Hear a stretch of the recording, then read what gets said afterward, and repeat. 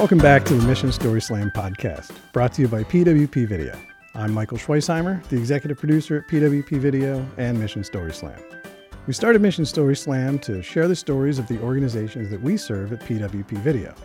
Those include nonprofits, B corporations, triple bottom line companies, and sustainable organizations. People who are on a mission to make the world a better place. We gather at Yards Brewing in Philadelphia and pick the names of 10 storytellers out of a hat, and they compete for a $250 donation to their favorite nonprofit. The audience also selects a favorite story for a $100 donation. We videotape their stories for sharing on social media and with friends and supporters. This podcast is about the story behind those stories. What motivates someone to tell a story in front of an audience? How did they choose the story they were going to tell, and what was the experience like? And we get to learn about the storytellers themselves. Mission Story Slam 3 is just weeks away on Tuesday, April 23rd during Earth Week, so we're going to have an environmental theme. Our MC Chris Satullo has given us the theme of saving us from ourselves. The theme at the first Mission Story Slam was that moment, and our first place winner that night was Karen Singer, who is our guest today on the podcast. Karen is an artist and the principal and artistic director of Karen Singer Tile Works. She earned her Bachelor of Arts at Pitzer College in Claremont, California, and a Master of Fine Arts at the University of Pennsylvania. She did independent work in printmaking at École des Beaux-Arts in Paris and was awarded an apprenticeship at the Moravian Pottery and Tile Works in Doylestown. I first met Karen through the Greater Philadelphia chapter of the Association of Fundraising Professionals because of her extensive work in the nonprofit sector, creating donor walls and other donor recognition artworks. I also got to know her and her husband, Peter Handler, through their involvement in our community. She is very active in our shared neighborhood of Germantown, and I appreciate her inviting us into her studio here to record today. So thanks for taking the time to be on the podcast, Karen. My pleasure. The big thing I remember from that first Story Slam is that when you and Peter were coming out that night, I believe he was the one that was planning on telling his story around Citizens Climate Lobby and not you, correct? Correct. I had no plans to say anything. You know, I thought I'd really gotten to know you over the years through all the different ways we'd interacted, and you really blew everyone in the audience away that night with a lot of bravery and sharing. So normally we often will just play clips from stories, but I just want to start this episode off by sharing the full story that you told us that night. So I'm Karen Singer. I am an artist. I make art that helps nonprofits thank their donors. And I'm here talking about Women in Transition, an organization that I really love, that I'm on the board of. I've been on the board about 4 years. And the reason I love this organization is that they saved my life. It's an organization that helps women who are dealing with domestic abuse and drug addiction. And although I didn't want to admit it, I was dealing with domestic abuse, and I was in complete denial because I wasn't who I thought people who deal with domestic abuse are. And it took my son acting out at preschool for me to realize that I had to do something about it. So there's a few different that moments in my story. One of them is when I actually called this organization, went to a group, and all these women from different parts of the city and very different kinds of life experience, it felt like they were telling my story. And I realized that I'd been dissing myself. Because when somebody's treating you in a way that you know you shouldn't accept, but you love that person, and you're so confused, you allow it to happen, you feel like, I'm a wuss. What's wrong with me that I allowed this to happen? And when I heard these other people's stories, it was like I went, wow, this is a really, really hard thing that they are fighting. And I would never call any of them a wuss. So I am, from now on, never going to say that to myself. This is hard. It is hard work. And I'm just going to keep going. So through that process, I left that man, and I'm now married to an amazing man who is sitting back there.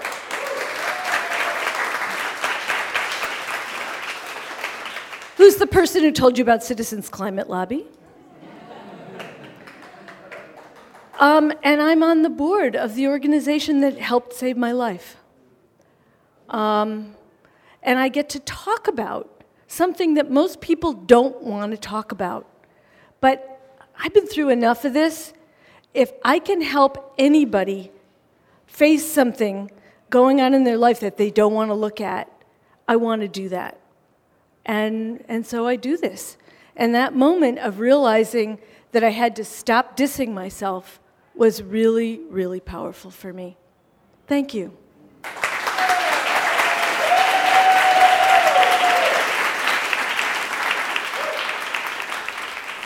So I do want to start by thanking you for talking about something that most people just don't want to talk about.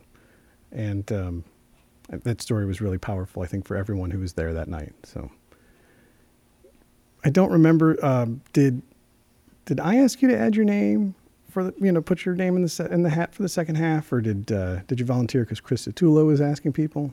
Well, I'll tell you what happened. Chris Satullo stood up and said, hey, we've got 5 volunteers, and we were hoping to have 10. And I loved the way he said, look, so I know that some of you folks out, that you folks out there all have a story in you. And when the break happens, we're going to be coming around twisting arms, because we really need more stories here. So that put the idea in my head, well, maybe I should think about this. And then as I was listening to the stories, I was sort of crafting in my head, I kind of knew that if I was going to tell something, it would be about women in transition. So I think the theme really resonated for me. That's great. That moment helped me focus on how to tell this. So as soon as the break happened, I just got up and went over to Robin and signed up because I knew if I didn't do it fast, I would have second thoughts. Yeah. So I did. And that's how it happened. I would not blame you if you'd had second thoughts, that's for sure. So there weren't like multiple stories going through your mind. It was definitely women in transition was the thing that came to mind. Oh, yeah, definitely. And to be fair, it's not the first time I have talked about it publicly. When you say you've talked about it publicly before, is it usually in the context of something related to women in transition, or had you spoken about it in something where it's much more open like that, like the Story Slam was? I think I realized at some point that this is an issue that is really hidden. And I don't have deep pockets. I really care about this organization deeply. I believe they gave me the tools to save my life. That's a big deal to say. Oh, yeah. I got all the help I got from them for, I paid nothing. And somewhere I figured out that, one thing about going through abuse, for me, is it kind of made me, it's like if I've gone through all that, I can handle things that might be super embarrassing for somebody else. Do you know? It's kind of like, okay, done. I went through this. So talking about it, big deal. I have, that being said, there are times that I have brought it up where I've had a weird reaction from somebody. So I try to be careful. I see one major thing I can do as a board member. I'm so far the only board member at Women in Transition who went through their program. Okay. I'm not going to get into what other people have experienced or not, but I felt like one thing I can do with this issue is own it. And I don't look like what most people think, a survivor of domestic abuse looks like. There's stereotypical ideas about that, which of course are wrong. And if you think about it, it's wrong. But when people don't talk about it, it's easy for, all those kinds of ideas to just stay. So I have talked about it. The major time I did was there was a church that takes up a collection once a month for another organization. And someone within the congregation had suggested women in transition. And what this church likes to do is have someone from the organization talk for 5 minutes. I was asked to be that person.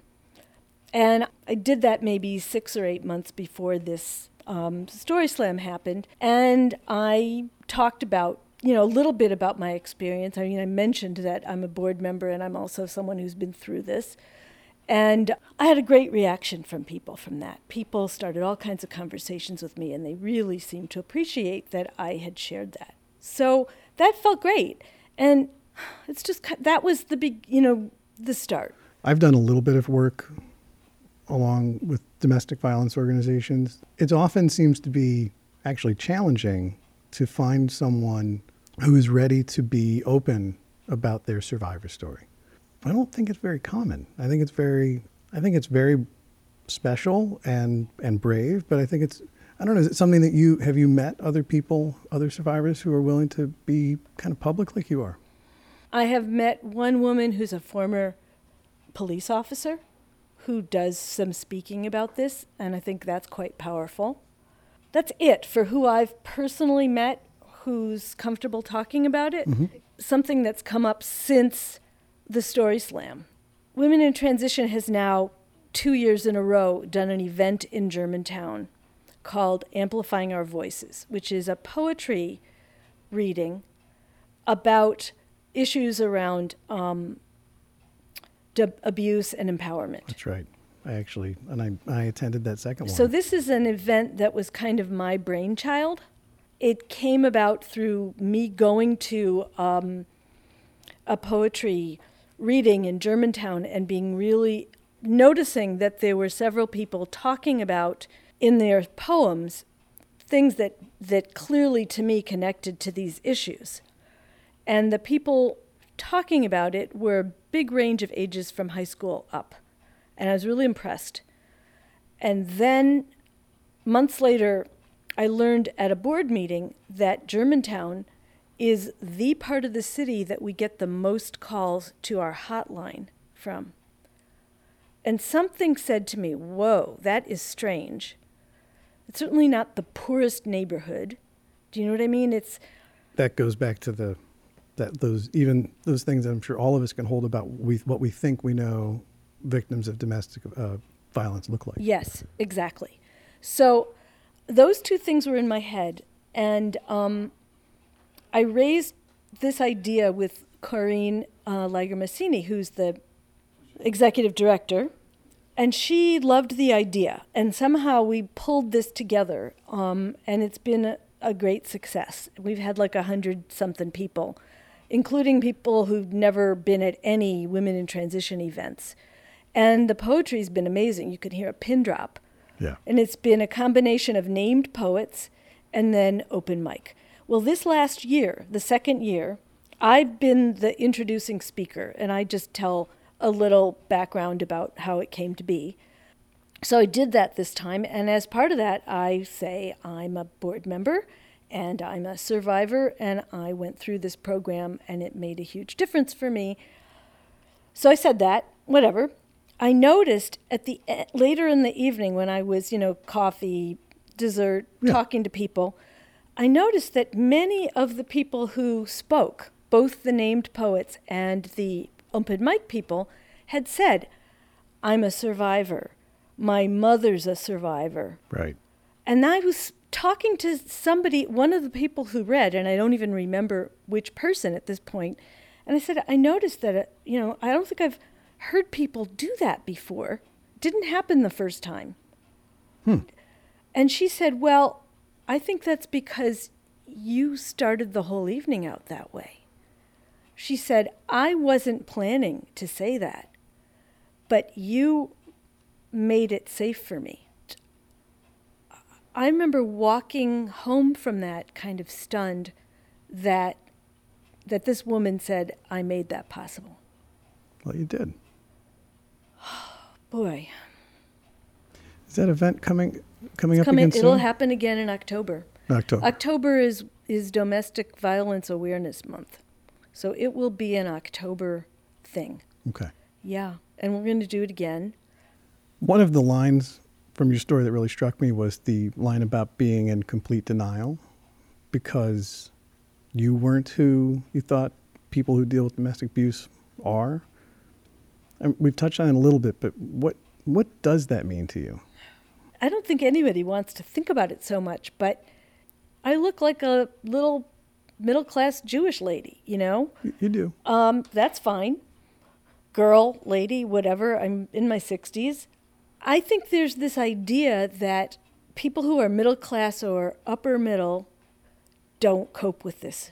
And it's so wrong. I mean, it's so untrue.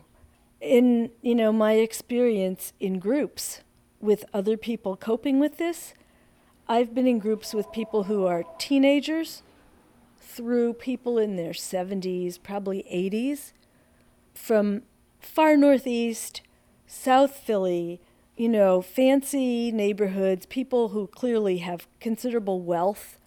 It's a big range.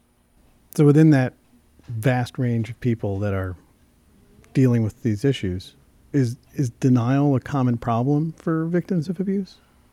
One of the things that gets said a lot in the circles of people who work with this issue, DV as it's called, is that in a way when it becomes physical, it's easier to cope with. What that means is that it doesn't start with somebody hitting you. It starts with verbal stuff or psychological things where you kind of feel like, we all have times that somebody says something to us that we don't like. Right. And a lot of the time we just kind of go, oh, well, pick your battles kind of thing. Mm-hmm. Now, if somebody is putting you down over time a lot, if you're convinced that this person loves you, has your best interests at heart, is committed to you, that the two of you are supposed to be together, whatever that means. Yeah. You just kind of go, okay, well, I guess that's just part of the deal here, Or you go, what did I do that made this happen? That's a big one, okay? Oh my gosh, this must have really upset so-and-so, so I better look at, and I'm not saying that you shouldn't look at that, but boundaries are hard. Mm-hmm. And when your boundaries get fuzzy and you don't know what's okay and what's not okay, and you have this weird feeling that I'm accepting treatment from someone that I shouldn't allow, it's really complicated, and I've committed. What happens is this humongous confusion.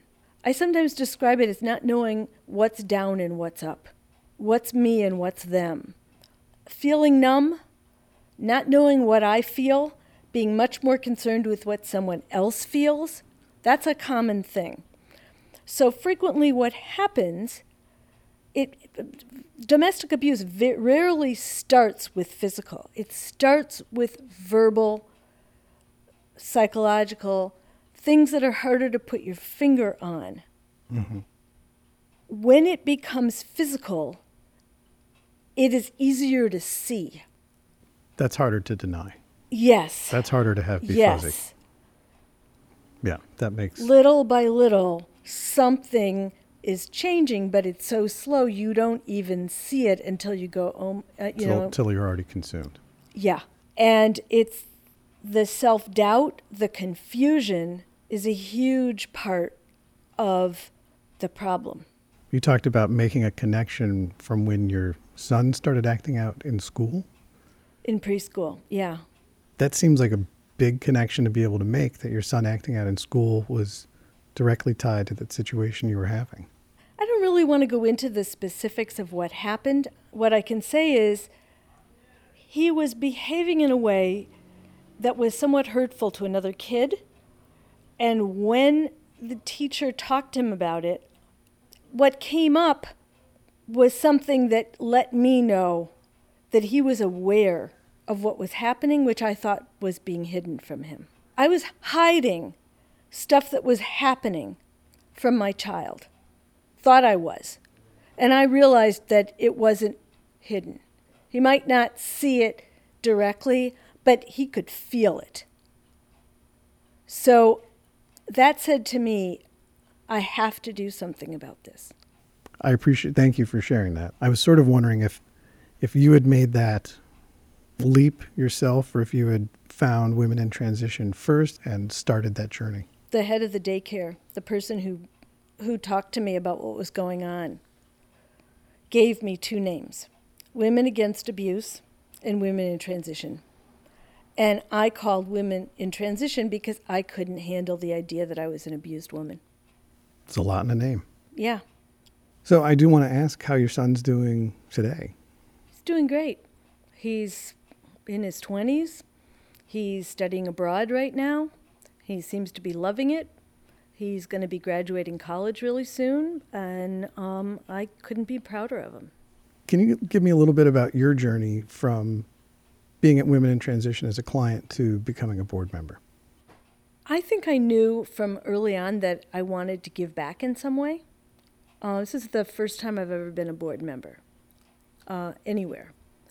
I think I'm in my 5th year, 4th or 5th, and I know that they were expanding the board and looking specifically for board members who could help in areas of marketing and development.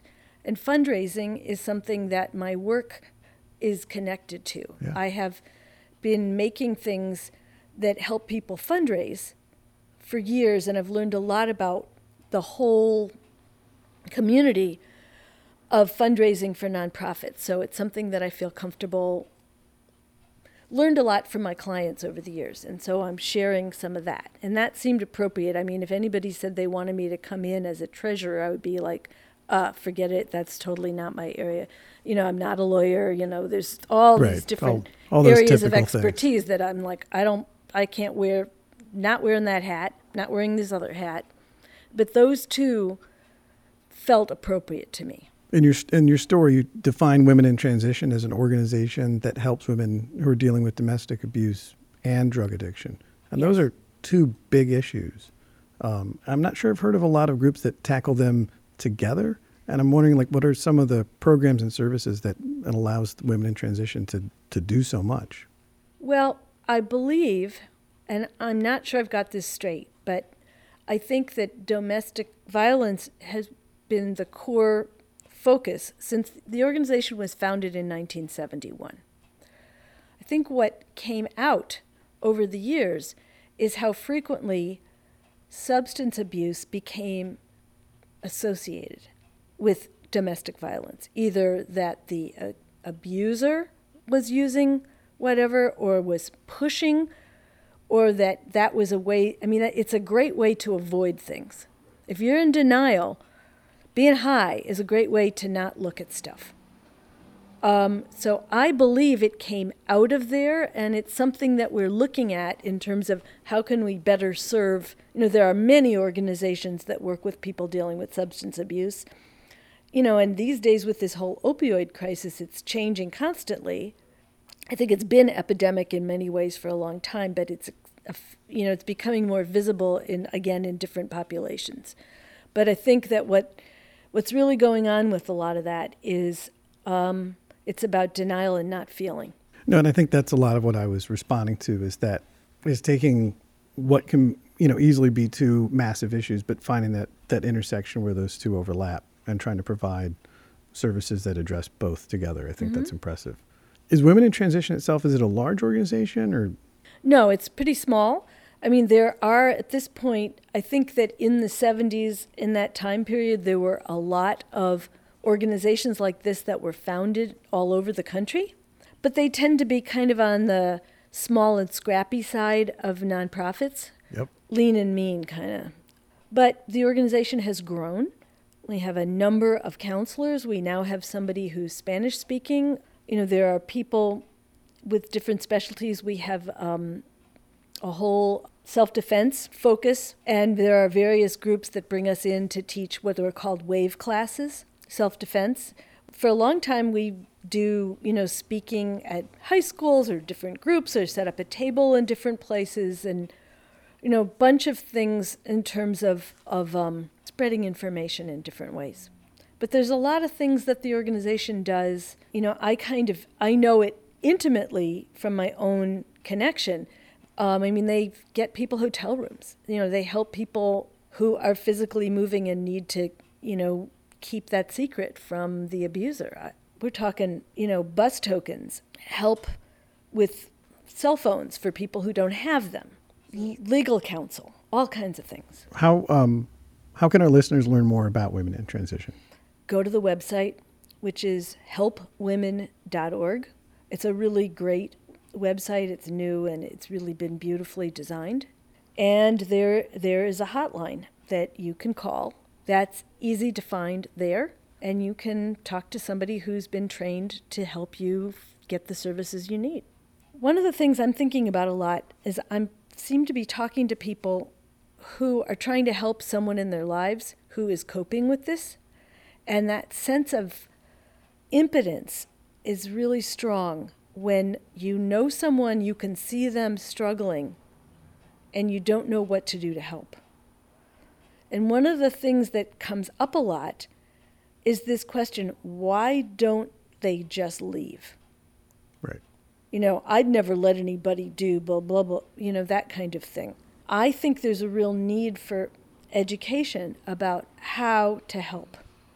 Because telling somebody what they ought to do isn't gonna... It's not very helpful. It's not. It's the opposite of helpful. It really is. And I think a big part of what this organization is all about is dealing with people where they are and accepting them where they are, then you move from there. If someone, from hearing your story and what you're doing, is motivated to act and get more involved, besides going to the website, what's a good first step to you? Is it volunteering? Is it talking to someone? Sure. Volunteering, making an appointment to come talk to somebody. Yeah. There's a network of organizations around the country that help people dealing with this issue. If you want to help with this, money's always a help.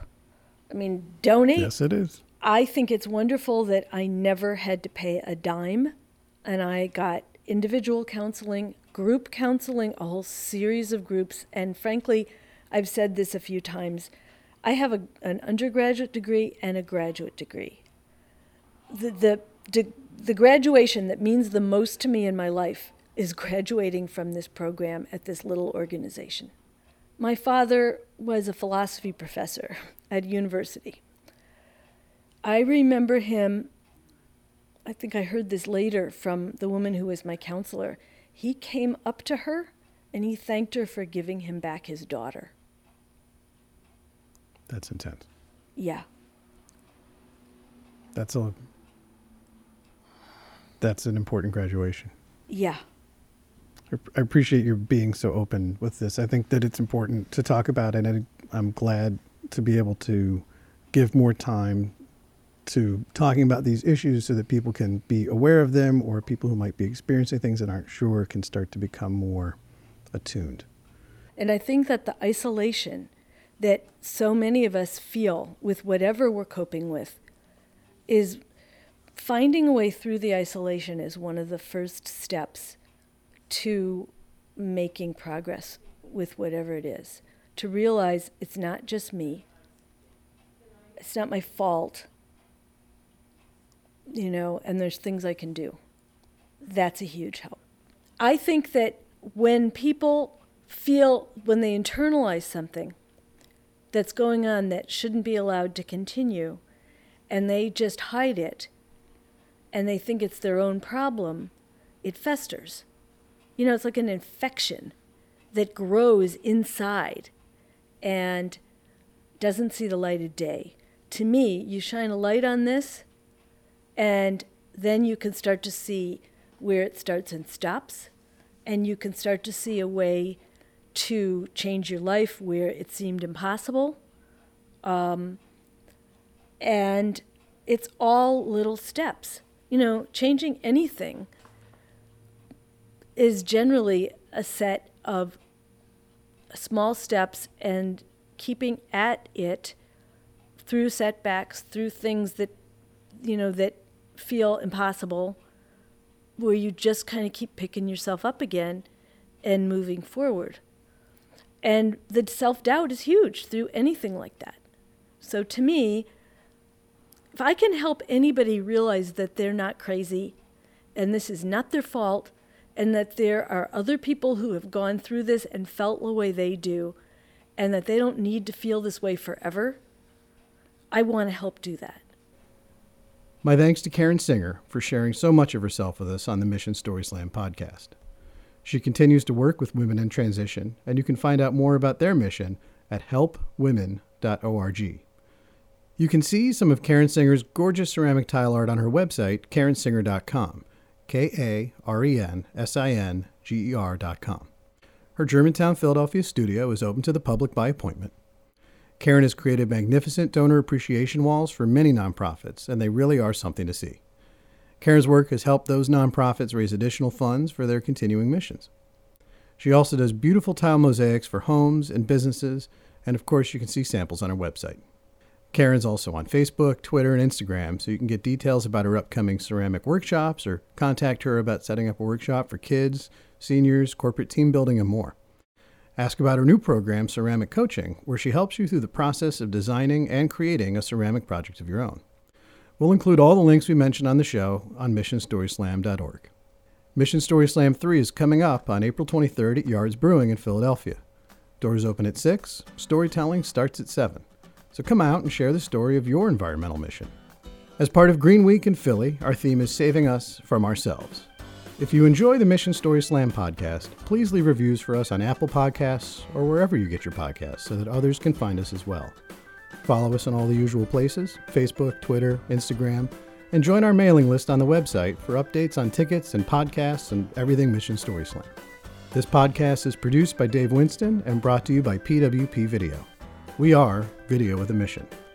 Find out what we're all about at pwpvideo.com. Our next guest on the Mission Story Slam podcast will be a storyteller from Mission Story Slam 3. So join us on April 23rd, and maybe that guest will be you. Until then, I'm Michael Schweisheimer, and I look forward to sharing the next story behind the story with you soon.